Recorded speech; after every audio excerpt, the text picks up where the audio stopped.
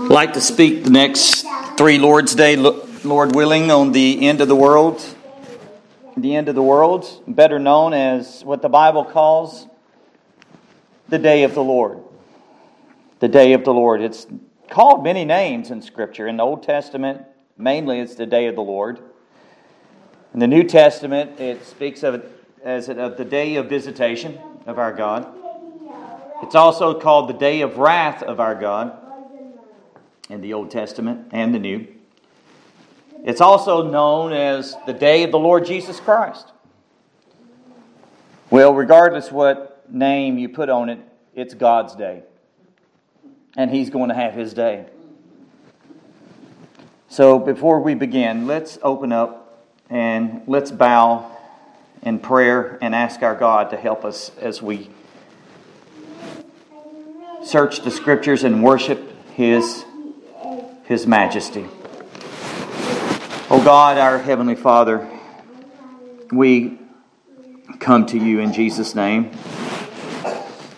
We thank You that You have spoken, who at various times and various ways spoken times past to the fathers by the prophets, has in these last days spoken to us by Your dear Son, the Lord Jesus Christ, whom You have appointed heir of all things, through whom also He made the worlds.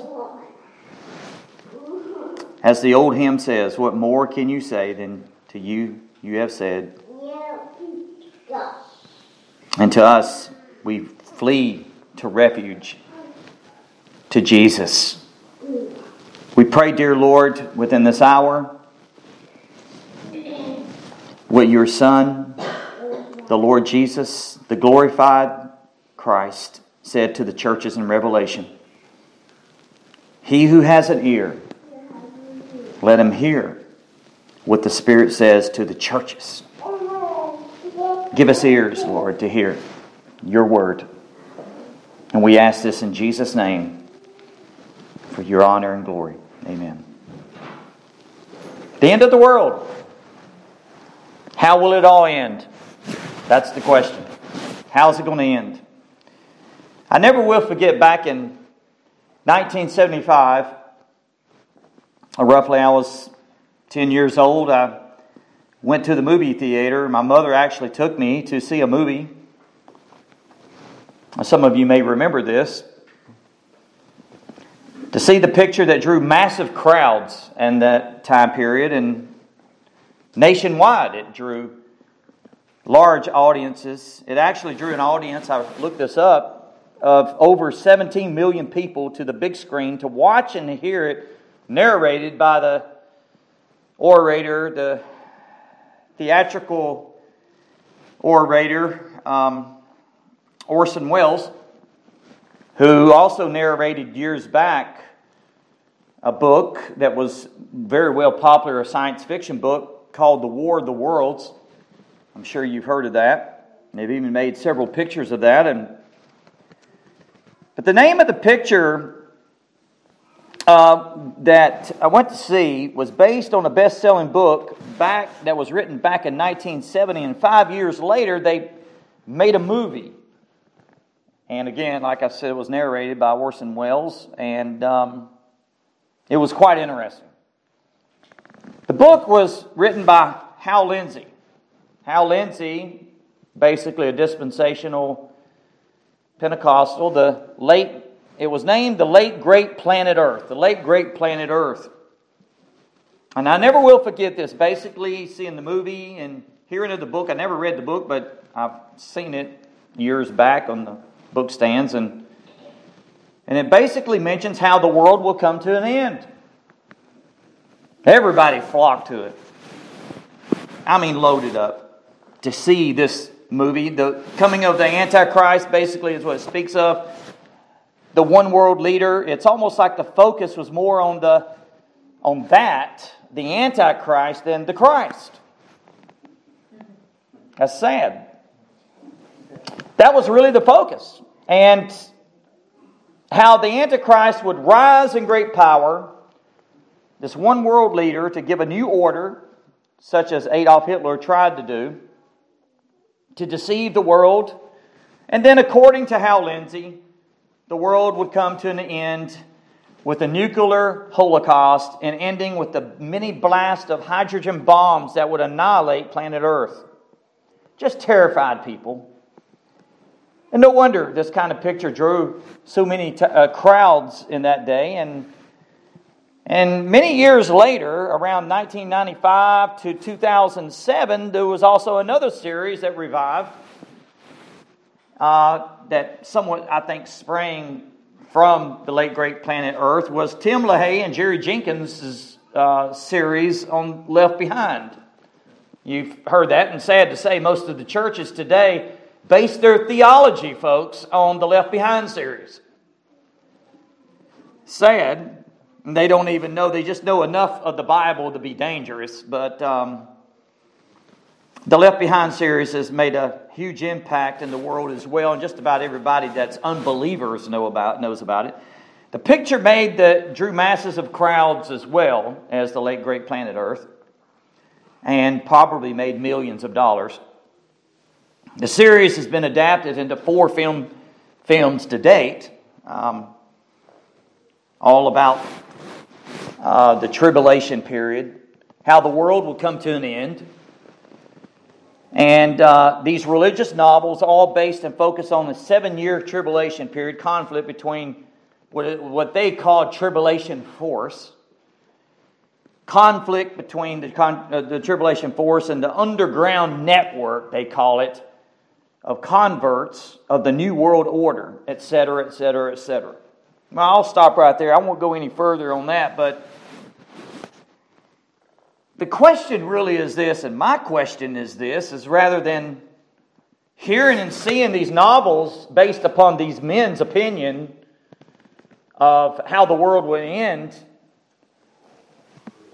and these dramas and all this, and reading these men's interpretation of such as Hal Lindsey's and Tim LaHaye's views on how the world will end. The question really is this: what does the Bible say about how it would all end? So when we read the Bible and what the Bible says about it, it literally says, what does God Himself say about it? What does the Holy Spirit of God say, spoken to holy men of God that were moved by the Holy Spirit, about the end of the world? That's the question, isn't it? Well, the truth is that God has more to say through His holy prophets and holy apostles than anyone else about the end of the world. He's got much to say about it. God has a lot to say about it. We're going to pick up and begin in our text. 4 powerful verses in 2 Peter chapter 3. If you haven't already turned there, this is where we are in our study. Interesting, isn't it? Here we are celebrating the first advent of Jesus Christ, and this is all about Jesus' second advent. They were anticipating Jesus coming into the world, His first coming. Should not we even be anticipating even more the second coming of Jesus Christ? We should. So 2 Peter chapter 3, as we begin this series on the end of the world and how the world will end in the day of the Lord, 2 Peter chapter 3 has much to say about it. Hear God's word. Verse 10 to 13. 10 to 13.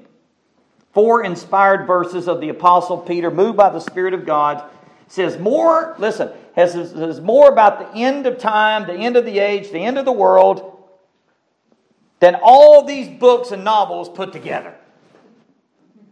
Packed in these 4 verses. Hear God's word.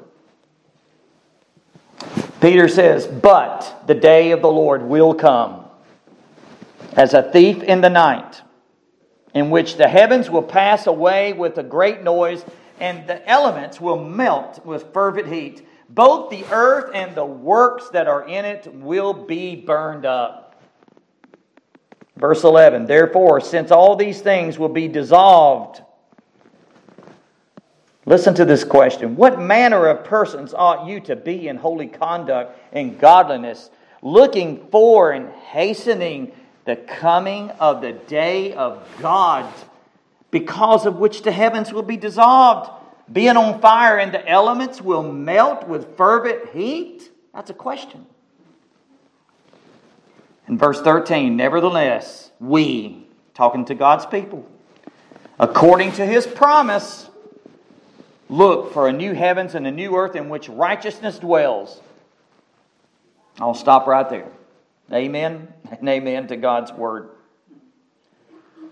I was studying this and I read this from James Montgomery Boyce in his book. I have a quite good-sized book on theology, and he was a late Reformed theologian, and he has a book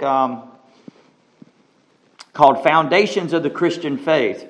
He was one of R.C. Sproul's best companions, best friends from the same area. They almost sound alike when you hear him preach, but Boyce had a unique way in his preaching and exposition. He was really, really good. But I got this quote from him, and he says this about the teaching of the second coming of Jesus Christ, the second advent. Quote, in the New Testament, one verse in 25 deals with the Lord's return. Listen to that. One verse in 25 deals with the Lord's return. He goes on to say, it is mentioned 318 times in 260 chapters of the Holy Bible. It occupies a prominent place in the Old Testament in that most of the Old Testament prophecies concerning the coming of Christ deal not with His first advent in which He died as our sin bearer, but with the second advent in which He is to rule as King. End quote. And how true that is. We see more prophecies giving about the second coming, the second advent of Jesus Christ than His first advent. Now, what does the Bible say about the day of the Lord? And what does the Bible say? When will it occur? Those are two questions. What and when? Now, for us to answer those two all-important questions, it's going to take a little time to go through, because when you open your Bible, and as you well know, if you read your Bible consistently, systematically, you see almost constantly in every book of the Bible just about the day of the Lord. We see it. It's all over the pages of Scripture. Most important, we must read what the verses of Scriptures in order to get the right context here surrounding our text. And as you well know, I've mentioned this before, the verses before verse 10, back in 2 Peter in our text, and after verse 10, verse 11. So context is king, right? So us to really get what is being said here when it comes to getting it right and getting the right interpretation of what is being said in the text. Now, there may be many, many different views on the when, but Scripture says a lot about the when, too. It's not for us to know. Amen. And God has revealed much to us. God reveals the secret things belong to the Lord, and that's one of the secret things that only belongs to the Lord. So, look with me very quickly to our text that we read and started in verse 10 to 13, but I want you to notice with me verse 8 and 9. Now, this is important for us to understand. We looked at this a few weeks back and about the patience and the long-suffering of the Lord. In verse 8, notice what he says, but. There's a transitional word. Now, anytime you see the but, he's speaking about, in verse 7, but the heavens and the earth, which are now preserved by the same word, are reserved for fire until the day of judgment and perdition of the ungodly men. So you see where he went with this. There's a flow of thought. And he speaks of the day of the Lord in verse 10 to 13. So you go back to verse 7, and the heavens and the earth, which are now preserved by the same word, are reserved. God has reserved for fire unto the day of judgment. The day of judgment, speaking of the day of the Lord, and perdition of ungodly men. And he has the false teachers in mind, by the way. But, transitional word, right? Beloved, he speaks to God's people, the suffering people, the church. Do not forget this one thing. That with the Lord 1 day is 1,000 years, and 1,000 years is 1 day. Notice he's speaking about 1 day, a day. And basically what he's speaking of here is based upon Psalm 190, verse 4, a prayer of Moses. Peter's point, and we've already looked at this, but I want to comment here. Peter's point is to assert that God is sovereign over time, right? He's sovereign over all time. And as we know it, time is totally different to God than our timetable. He has a different calendar than our calendar. And that God's perspective on time differs totally, completely, radically different than ours. So now look at verse 9. This is important to get the context. Is look at the surrounding verses. Look, the Lord is not slack concerning His promise. What promise is He talking about? His second coming. If you notice in all 3 chapters here, in chapter 2 specifically, He is really rebuking the scoffers and the false teachers. And then He speaks about the promise. So He's back on track about the promise of God and the second coming of Jesus Christ. And as you see in chapter 1 and later on, as we looked at, He speaks about the Mount Transfiguration when Jesus was bursting out and glorifying, and they get a glimpse of that. And this is the way Jesus will be when He comes back in His second advent. And the Scripture says that the Lord is not slack. In other words, that word slack, it means He's not slow. We may think He's slow, but God is not slow. He's always on time. Concerning His promises, some count slackness, but is long-suffering. Don't you love this? God is long-suffering toward us. Toward us. Toward the church. Not willing that any should perish, but that all should come to repentance. And I really believe that not only refers to the unbelieving world, that refers to the church. Why does God delay divine judgment? When Peter says judgment begins in the house of God. But God is delaying judgment here in this final judgment to come because of His elect's sake. Jesus even mentioned that. This is a sign of God's incredible, amazing forbearance. That God is so patient. It's mind-boggling, isn't it? When even you see the church be in the state that it's in at this moment, and if you see what I see, it's in a mess, folks. It's like there's a departure from the Bible. You could go to any church today and it's so modernized and cultured from the world. And even now, it's like you can walk into a church casually and casually worship and casually drink coffee. Oh, sorry. That's before the service. But anyway, you know what I'm saying. Casual Christians usually are casualties. But I see a departure from the Bible. It's almost like,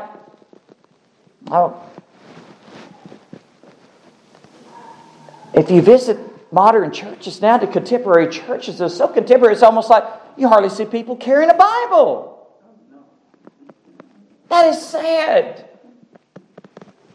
Oh, they can look it up on their phone. Well, I think there's some laziness there. It's almost like the church is not being strong and disciplined and studying God's Word. It's almost like they take the preacher's word for it and they don't challenge. I remember when I was in seminary, I had one guy, I don't agree with his views now, of course, on dispensation. But there's one thing I really appreciated what he said. He said, always check the preachers, what they say. He gets that from the book of Acts. And, we should. Whatever I say, check it with chapter and verse. And he said that. He said, make sure it's got chapter and verse. And to its context. Be a good Berean. We should not take these men for granted. They're men. They're mere mortal men. They're representing God's Word. Check them. Check what I say. and make sure it lines up with God. And now, sad to say, you hardly see people carrying Bibles to worship. This is where we are. God is incredibly patient, long-suffering. He suffers long. His divine attribute of patience and mercy towards us and His believers in the midst who have been misled by false teachers in that time period. And then we see this word that stands out, that God is not willing that any should perish, but that all should come to repentance. I think that's a key word, isn't it? Repentance. Brother Keith mentioned that this morning. The Old Testament way of saying repentance, you don't see in the Old Testament that word much, hardly at all, but it means turn back to the Lord because you've fallen away. Repentance is in full view here, for the sake of which God delays His judgment, beloved, and is really more for the sake of God's people, the church. Rather than the sin-cursed world at large, even though you look at that, you think, how is God so patient toward them and all the sin that comes up to heaven?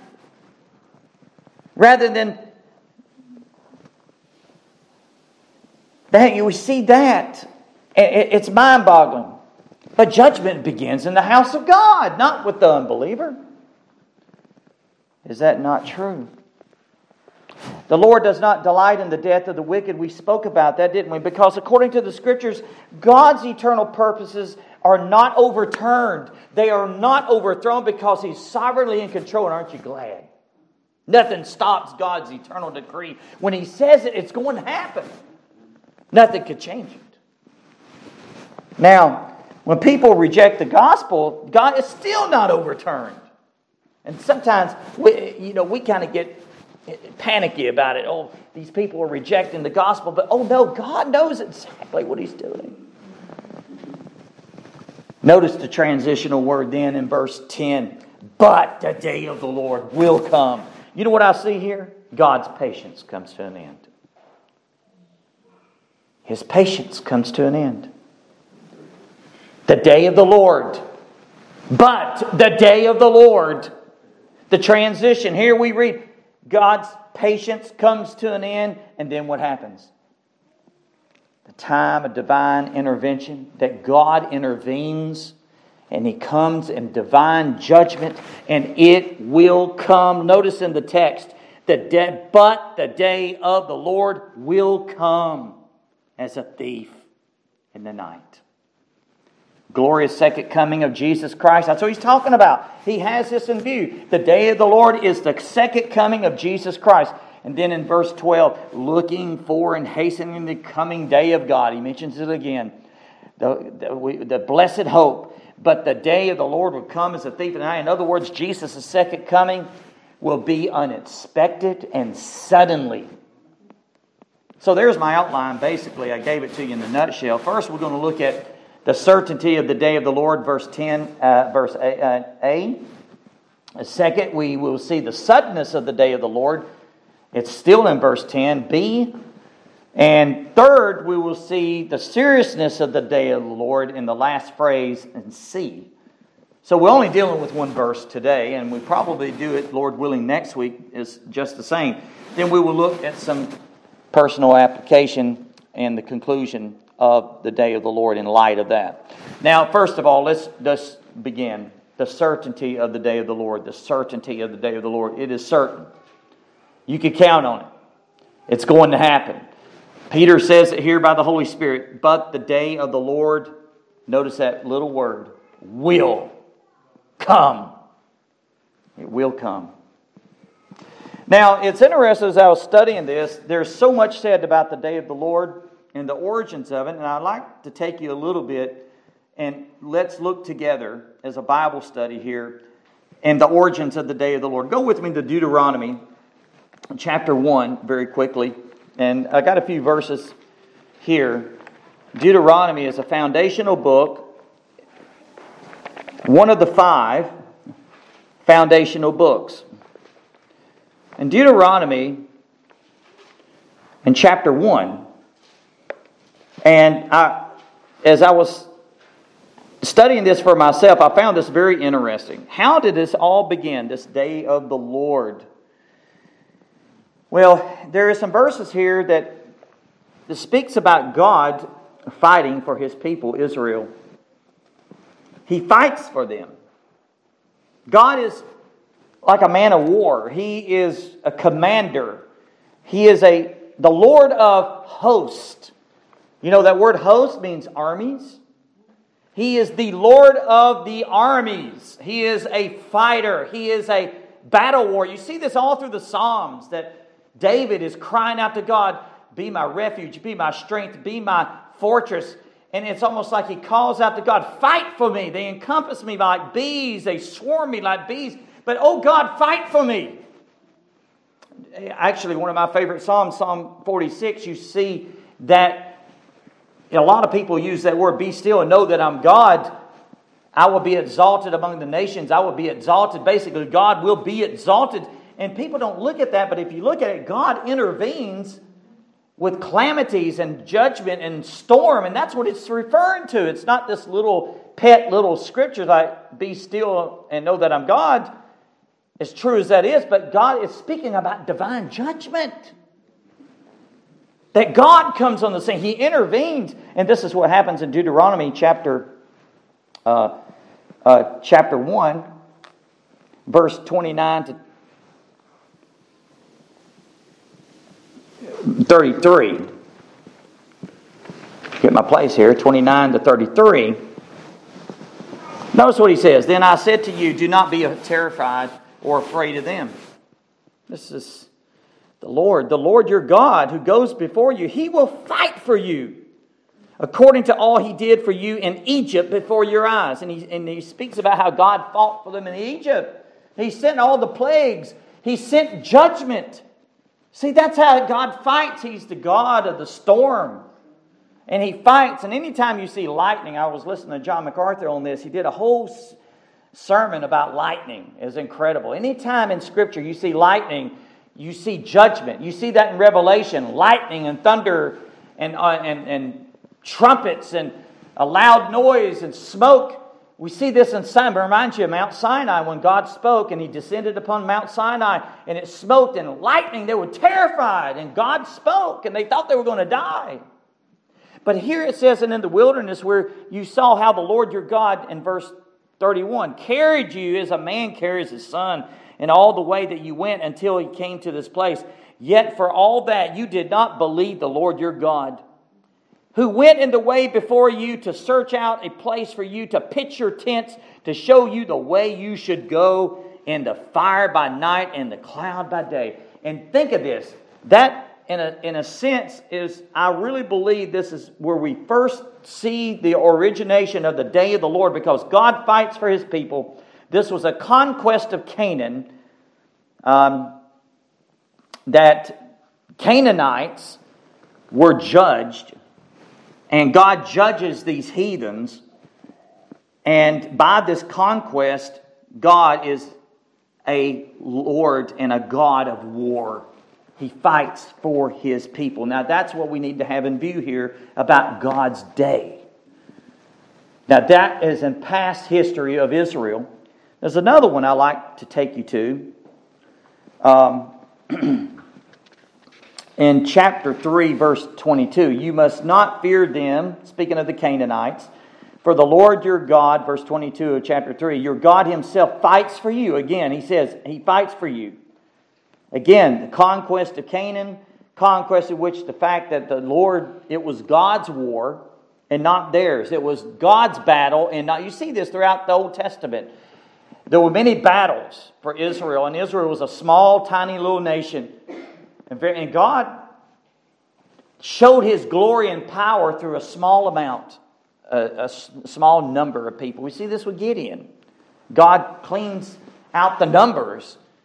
And God does this on purpose, because it's like God wants to say, to know that God, and I'm in the midst of them, and I am exalted from a few number. A battle in history. Now there's another one I'd like to take you to. I think is very significant. Go to Joshua chapter 5. This one's really good. Joshua chapter 5.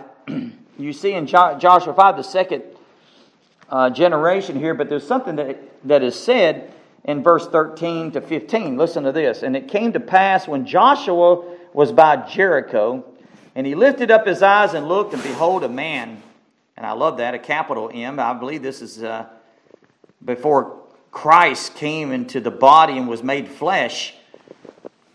Many thousands of years later, here was Jesus stood opposite of him. Notice what it says, opposite him with his sword drawn in his hand.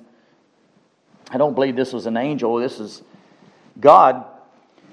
And Joshua went to him and said to him, "Are you for us or for our adversaries?"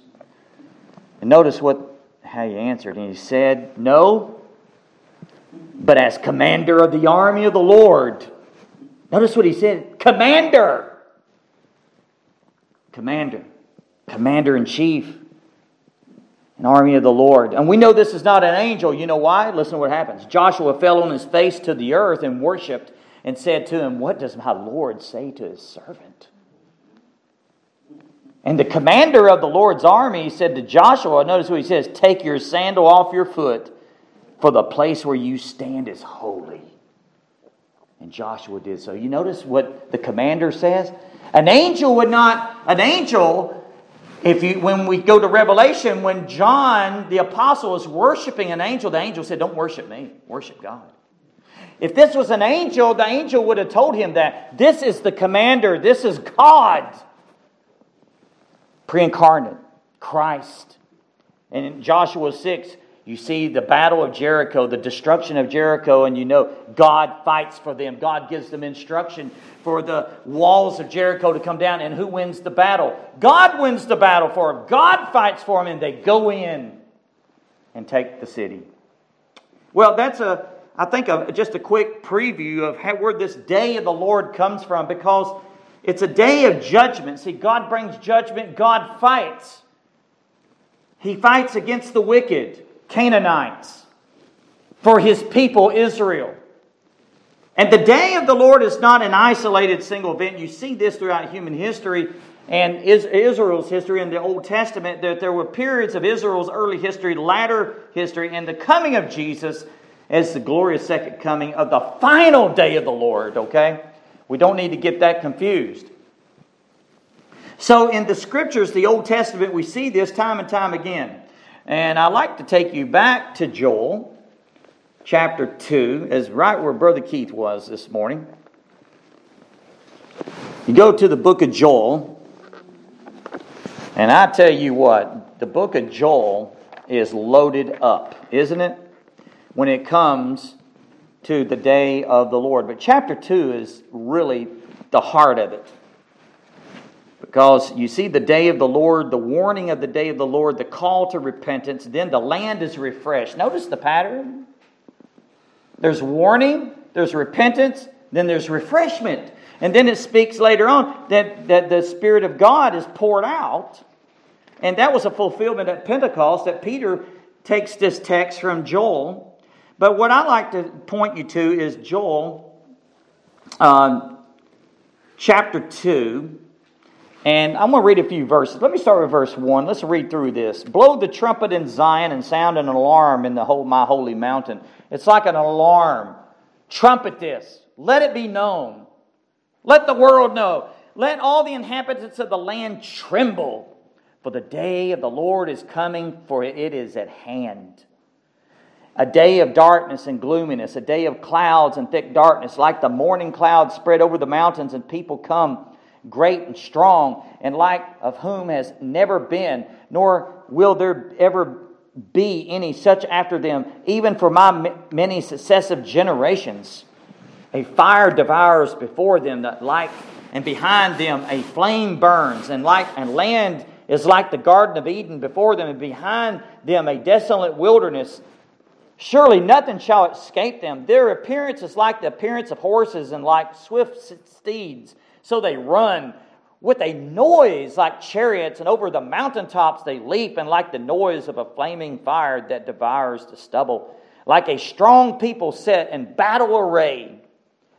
Before them the people writhe in pain, and all faces are drained of color. They run like mighty men. They climb the wall like men of war. Everyone marches in formation. Get the picture there? And they do not break ranks. They do not push one another. Everyone marches in his own column like a war here. Though they lunge between the weapons, they are not cut down. They run to and fro in the city. They run on the wall and climb into the houses. They enter in the windows like a thief. And notice what he says. The earth quakes before them. The heavens tremble. The sun and the moon grow dark, and the stars diminish their brightness. The Lord gives voice before His army, for His camp is very great. For strong is the one who executes His word. For the day of the Lord is great and very terrible. Who can endure it? That's very sobering. And if you go back to chapter 1, look at verse 15. At last for the day of the Lord is at hand. It shall come as destruction from the Almighty. You know, you think of it. It's the day of judgment, and God brings judgment. Judgment.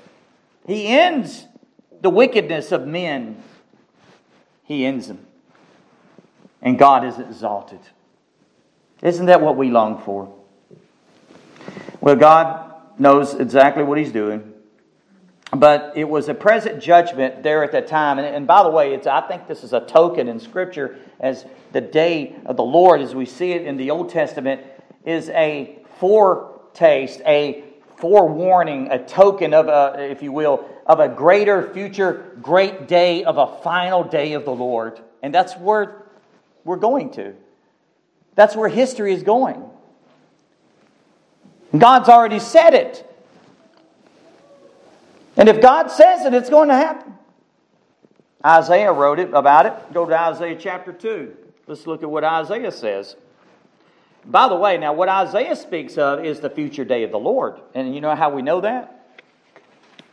Notice in Isaiah chapter 2 how he begins. The word that Isaiah, the son of Amos, saw concerning Judah and Jerusalem. And then he says this, now it shall come to pass in, he didn't say former days or present days, he said latter days. Now he's talking about the future. The latter days, that the mountain of the Lord's house shall be established on the top of the mountains, and He shall be exalted above the hills, and all nations shall flow to it. Many people shall come and say, come, let us go up to the mountain of the Lord, and to the house of the God of Jacob. He will teach us His ways, and we shall walk in His paths. For out of Zion shall go forth the law, and the word of the Lord from Jerusalem. And He shall judge between the nations, and rebuke many people. They shall beat their sword. Don't you love this? Their swords into plowshares, and their spears into pruning hooks. Nation shall not lift up sword against nation, neither shall they learn war anymore. That shall be fulfilled, folks, when the Prince of Peace and the Commander-in-Chief, Jesus Christ Himself, comes back in power and glory and with all the holy angels. And this is going to be fulfilled. Hallelujah. The day of the Lord, O house of Jacob, verse 5, come and let us walk in the light of the Lord. For you have forsaken your people, the house of Jacob, because they are filled with eastern ways. They are soothsayers like the Philistines. They are pleased with the children of foreigners. Their land is also full of silver and gold. Listen to that. There is no end to their treasures. They're rich, they're haughty. Their land is also full of horses. There is no end to their chariots. Their land is also full of idols. They worship in the work of their own hands, that which their own fingers have made. People bow down, and each man humbles himself, and therefore do not forgive them. But notice what he says. Enter into the rock and hide in the dust from the terror of the Lord and the glory of His majesty. Then notice what he says, how much God hates pride, folks. Listen to this. Verse 11, the lofty looks of man shall be humbled. The haughtiness of men shall be bowed down, and the Lord alone shall be exalted in that day. The day of the Lord of hosts shall come upon every proud and lofty, everything proud and lofty, upon everything lifted up. It shall be brought low. Upon all the cedars of Lebanon that are high and lifted up, and upon all the oaks of Bashan, upon all the high mountains and upon all the hills that are lifted up, upon every high tower. How much God hates pride, folks? Listen to this. Upon every high tower and upon every fortified wall, upon the ships of Tarshish and upon the beautiful slopes, the loftiness of man shall be bowed down, and the haughtiness of men shall be brought low. The Lord alone will be exalted in that day. He says it again. But the idols he shall utterly abolish, and they shall go into the holes of the rocks. Sounds like Revelation. And the caves of the earth, and from the terror of the Lord and the glory of his majesty, when he arises to shake the earth mightily. And listen to this in the closing of it. In that day a man will cast away his idols of silver and his idols of gold, which they made, each for himself to worship, to the moles and to the bats, and to go into the clefts of the rock, into the crags of the rugged rocks, from what? The terror of the Lord and the glory of his majesty, when he arises to shake the earth mightily. Sever yourselves from such a man. And then he gives us this question. Whose breath is in his nostrils? For what account is he? Do you get the picture? You see, God alone will be exalted. He's going to bring every high and lofty thing down. He hates pride. And he will have his day, beloved. Oh, hallelujah. The day of the Lord is at hand. It shall come as destruction from the Almighty. This is a time of deliverance as well as judgment. Present judgment serving as a token. Now, jump with me to Revelation chapter 6. I want you to see this. And I want you to see how this ties in to the day of the Revelation has more to say about it than any other book. Because why? It is the fulfillment of all what has been said in the past. And God brings it to fulfillment. I want you to see this. Now, the entire chapter 6 of Revelation is the breaking open of seals. And only the Lamb of God, Jesus Christ, who was slain before the foundation of the world, who died on the cross, is the worthy one to open these seals. The Lion of the tribe of Judah. He comes forth, and all of heaven bows down before him because he is the only one worthy to open and break the seals. Oh, it's glorious. But let me just read the latter part of it. You can read this in your devotional time. But look at verse 12. I want you to see this. He looked, and behold, and he opened the sixth seal. This is the sixth. And behold, there was a great earthquake, and the sun became black as sackcloth of hair, and the moon became like blood. The stars of heaven fell to the earth as a fig tree drops its late figs, and when it's shaken by the mighty wind. When the sky receded as a scroll, when it is rolled up, and every mountain and island was moved out of its place. All God has to do is speak. And it happens. Kings of the earth, the great men, the rich men, the commanders, the mighty men, and every slave and every free man. Notice almost exactly what Isaiah prophesied. Hide themselves in the caves and in the rocks on the mountains, and said to the mountains and rocks, fall on us and hide us from the face of him who sits on the throne and from the wrath of the Lamb. They don't come to repentance, do they? They want to hide, but there's no hiding place. Verse 17, for the great day of his wrath has come, and who is able to stand? Who is able to stand? That answer is no one. No one. Matthew Henry said this concerning the day of the Lord and the certainty of it. Settle it therefore in your hearts that the day of the Lord will certainly come, and you shall certainly be called to give an account of all things done in the body, whether good or evil. And let your exact walking before God and your frequent judging of yourselves evidence your firm belief of a future judgment when many live as if they were never to give an account at all. Wow. Reminds me of the scripture in Hebrews chapter 9, verse 26, 27. Speaking of Jesus, He then would have had to suffer often since the foundation of the world. Now it speaks of Jesus. But now, once at the end of the ages, Jesus has entered in. He died on the cross, and He has appeared to put away sin by the sacrifice of Himself. And then it says this in verse 27, and as it is appointed for men to die once, but after this the judgment. What a scripture! We need to set that before our eyes, don't we? Jesus Christ came first time. A.W. Pink, I get this thought from Pink. He said this, in His first advent to slay sin in men. But the second time He comes, He's going to slay men in sin.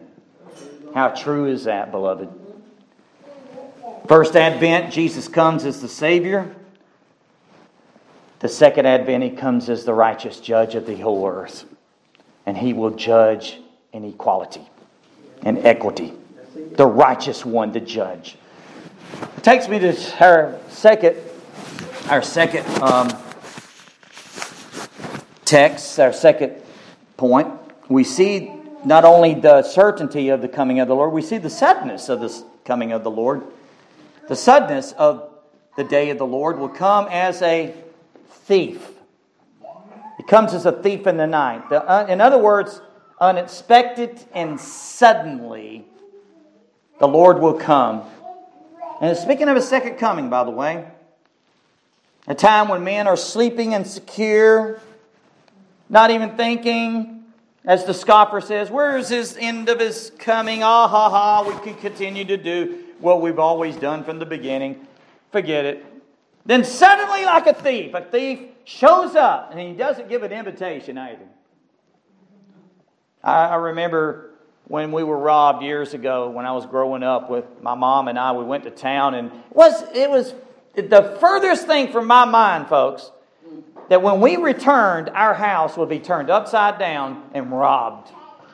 A thief broke through the back of the door and took all my father's guns and walked out with them. And he dropped one, but he took probably about, 10, 12 guns, all very expensive guns. I know it would really upset Brother Ben if that happened to him. Wow, all that. My dad was really tore up about it, but we had no idea that the thief didn't give an invitation. We came, and I was thinking when we go through that door, it was everything's going to be just the same, but I had no idea everything would be turned upside down and robbed. That's the way a thief works. And this is exactly what our Lord speaks of when He comes back. No one will be expecting Him. He's going to come suddenly and unexpected. Does Jesus talk about that? Oh, absolutely. Go to Matthew 24. Let's look at this. Listen to what the Lord Himself says about this. And by the way, chapter 24, study that chapter, folks. If you want to study about the end time events, study Matthew 24. It says more about the second coming of Jesus Christ more than, because the question is about the coming of Jesus. When will these things be? When will be the sign? What's the sign of your coming and the end of the age? And Jesus gives one of the longest answers He ever gives to a question. But Jesus speaks of it. Let me pick up in verse 29. 29, immediately after the tribulation of those days, listen to what He says. The sun will be darkened, the moon will not give its light. The stars will fall from heaven, the powers of the heavens will be shaken. The sign of the Son of Man will appear in heaven, and all the tribes of the earth will mourn, and they will see the Son of Man coming in the clouds of heaven with power and great glory. And He will send His angels with a great sound of a trumpet. There's the trumpet sound. And they will gather together His elect from the four winds, from one end of heaven to the other.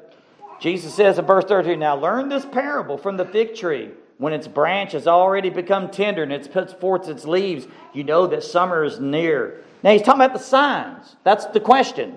He's answering their question, what will be the sign of His coming? He gives them the answer. So you also, when you see all these things, know that it is near at the doors. Surely I say to you, this generation will by no means pass until all these things take place. heaven and earth will pass away, but my words will by no means pass away. But, here it is. Does he tell us when? No, he doesn't. Like a thief. But of that day, the day of the Lord, an hour, no one knows, not even the angels of heaven, but my Father only. But as the day, and he gives us examples. Listen to this. As the days of Noah were, so also will the coming of the Son of Man be.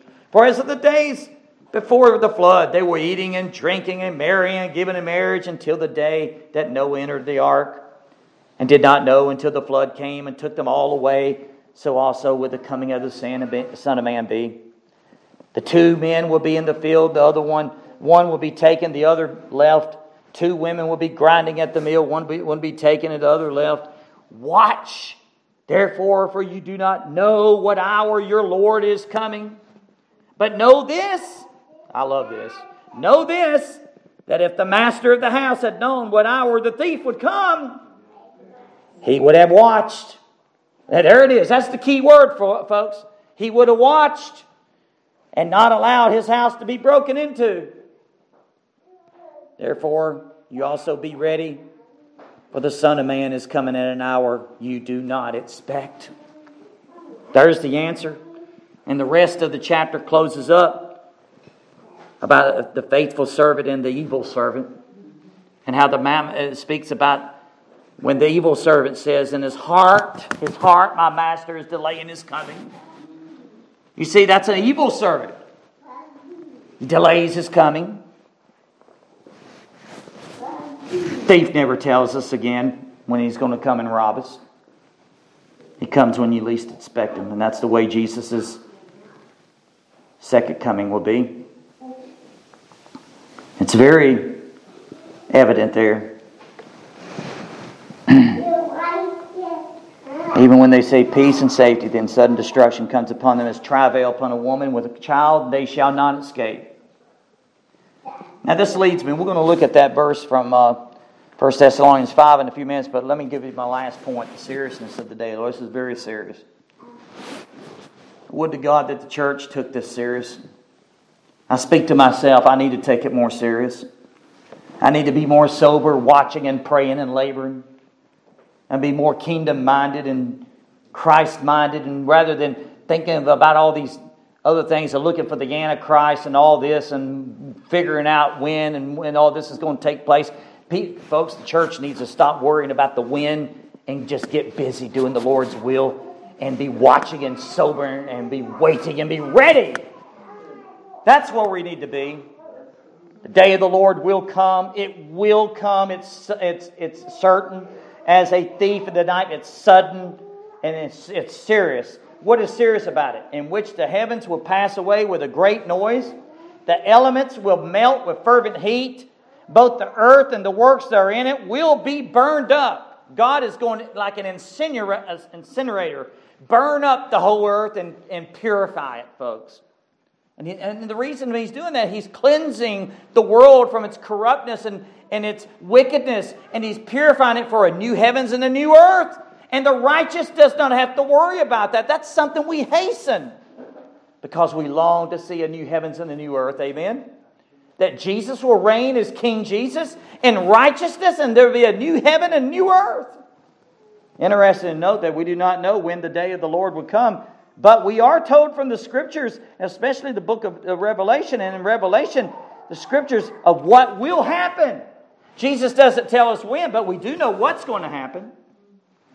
Listen to Psalm 102, 25 to 27. Of old you laid the foundation of the earth, and the heavens are the work of your hands. They will perish, but you will endure. Yes, they will all grow old like a garment, like a cloak. You will change them, and they will be changed. But you are the same, and your years will have no end. Once again, let me give you one more quote from Matthew Henry. I could not hold this one back because this Puritan, he was a godly man. He died at a tender young age. He died in his 50s. This man, he wrote, wrote the whole commentary on the entire Bible. And his perspective of it is just absolutely profound. He says this, the earth and its inhabitants and all the works, whether of nature and art, shall be destroyed. The stately palaces, the gardens, and all the desirable things wherein worldly-minded men seek and place their happiness, all of them shall be burnt up. All sorts of creatures which God has made, and all the works of men must submit. Must submit. Listen to that. All must pass through the fire, which shall be a consuming fire to all that sin has brought into the world. Though it may be but a refining fire to the works of God's hand, that the glass of creation being made much brighter, the saints may much better discern the glory of the Lord therein. And then he says this, and now who can but observe what a difference there will be between the first coming of Christ and the second. Yet that is called the great and dreadful day of the Lord. How much more, Henry says, how much more dreadful must this coming judgment be? May we be so wise as to prepare for it. That's it. And he says that it may be a day of vengeance and destruction unto us. Oh, what will become of us if we set our affections on this earth and make it our portion, seeing all these things shall be burnt up. And he closes with this in this section. Look out, therefore, and make sure of a happiness beyond this visible world, which must all be melted down. End quote. Oh, hallelujah. That he is so right. Why should we put everything in our investments in this world and everything's going to be burned up? I think about this when I see people with big yachts and big mansions and these prosperity false teachers having their mansions and everything, and God's going to swipe it down and burn it all up. At the day of the Lord, everything's going to be burned up. God's going to purify intense heat. And it's not going to be by hydrogen bombs either. God himself is going to send the fire, just like when Elijah called and prayed to God and sent fire on Mount Carmel. Well, 2 Thessalonians. I didn't go to 1 Thessalonians chapter 5. Let's go there real quick. I got some important things I want you to see here. 1 Thessalonians 5, he speaks about the day of the Lord. The Apostle Paul speaks about it. Verse 1, but concerning the times and the seasons, brethren, you have no need that I should write to you. For you yourselves know perfectly that the day of the Lord so comes as a thief in the night. Why do you think they knew perfectly? Because the apostles taught that, folks. And they taught exactly what Jesus said. And for when they say peace and safety, don't you hear this today? Peace, everything's peace and safety. We're okay. Security. I've got my peace. I've got everything. I'm secure. I'm financially secure. I got all my investment in the stock markets. Then sudden destruction comes upon them. Sudden destruction comes upon them as labor pains upon a pregnant woman, and they shall not escape. But you, brethren, are not in the darkness, so that this day should overtake you as a thief. See, we're not in the dark about it. You know why? Because in verse 5 he says, you are the sons of light. You are the sons of the day. We are not of the night, nor of the darkness. Therefore let us not sleep as others do, but let us watch and be sober. For those who sleep, sleep at night, and those who get drunk are drunk at night. But let us who are of the day be sober. And notice what he says, putting on the breastplate of faith and love as a helmet of hope of salvation. And I love this because God's going to deliver His people from the terrible day of the Lord. You can guarantee that. God will rapture His people out before He pours out His wrath. Whereabouts, I'm not going to get into that one because we don't know when. But I tell you this, we need to be ready, church. For God did not appoint us to wrath. That's what Paul said. But to obtain salvation through our Lord Jesus Christ, who died for us. And whether we wake or sleep, we shall live together with Him. Therefore, use this, listen to this. Comfort each other and edify, one another, just as you also are doing. In other words, these are words of comfort. These are words of edification. The second coming of Jesus. Glorious. And I think about this. One more. Jump to 2 Thessalonians chapter 1. Next book over. Notice what he says here. Chapter 1. This speaks of the great and terrible day of the Lord, but the God's final judgment and glory. Notice what he said in verse 7. And to give you who are troubled rest with us when the Lord Jesus is revealed from heaven with His mighty angels in flaming fire, taking vengeance on those who do not know God and on those who do not obey the gospel of our Lord Jesus Christ. Verse 9. Now, by the way, I gave this particular verse to a guy that believes annihilation, and he was silenced, folks. And it's not because I gave it, it's because God's Word has power to silence people like this.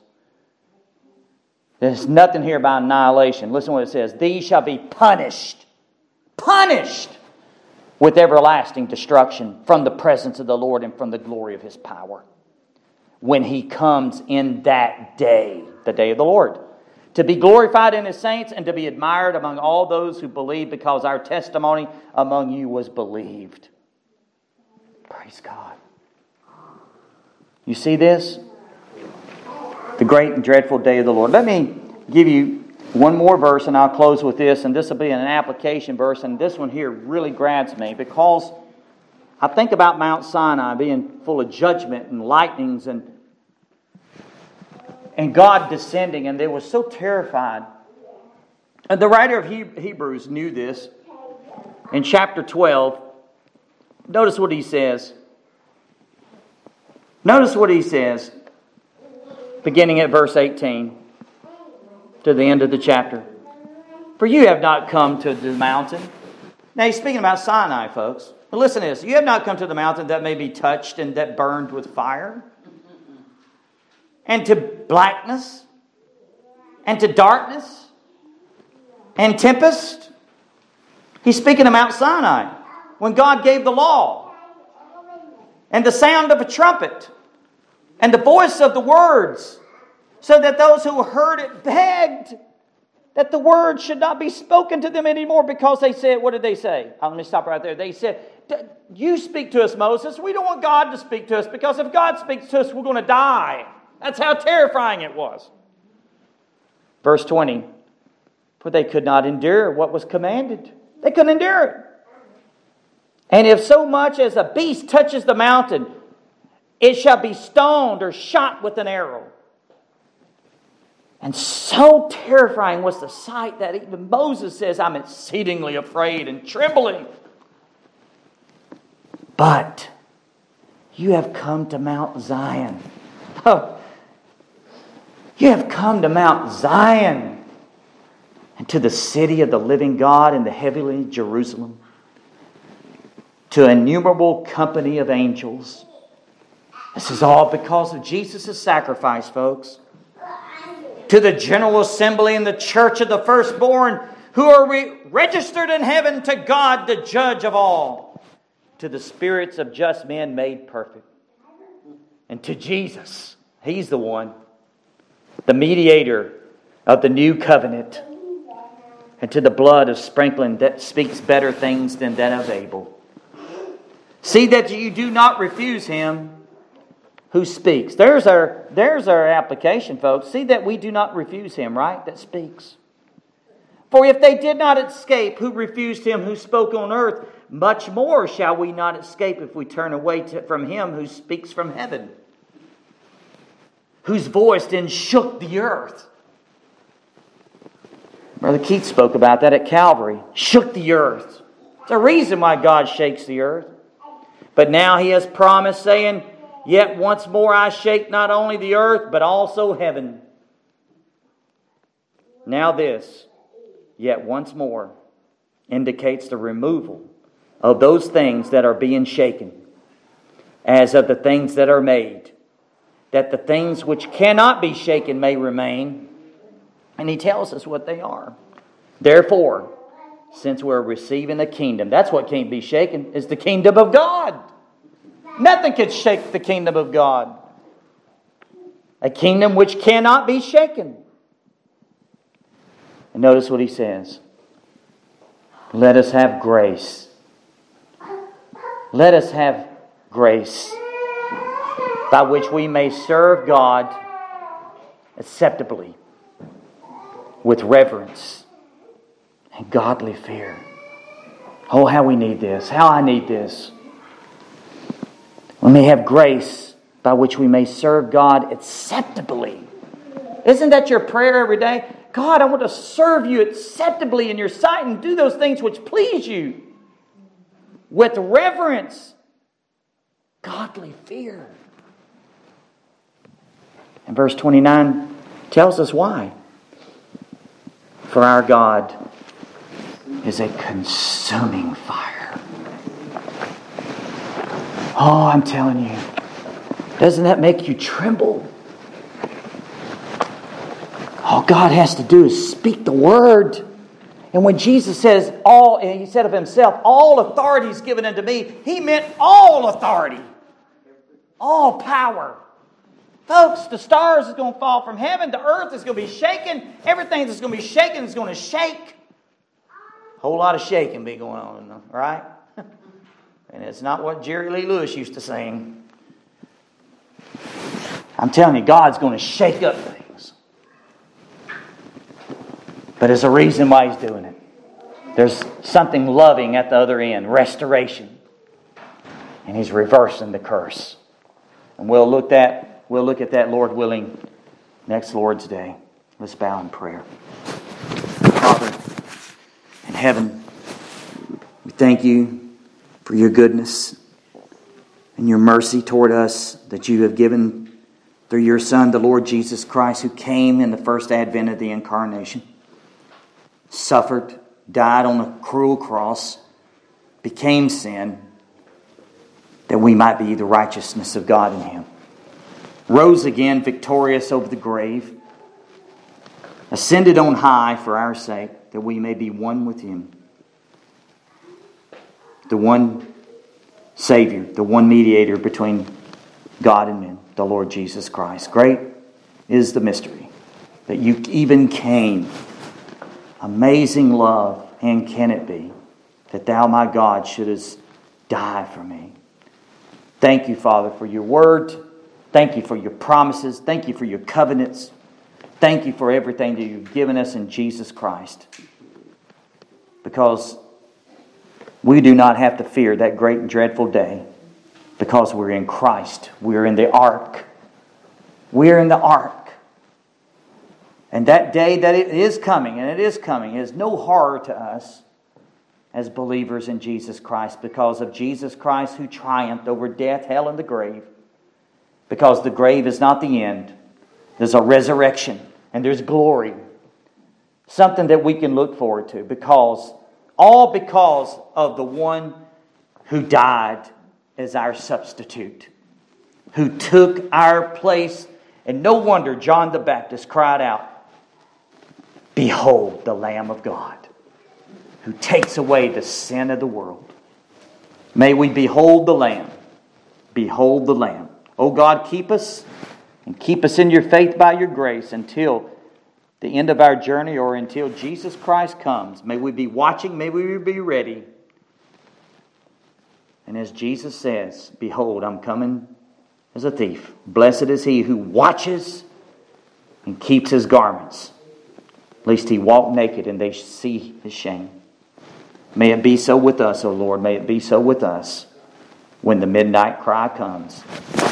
We ask this in Jesus' name. Amen.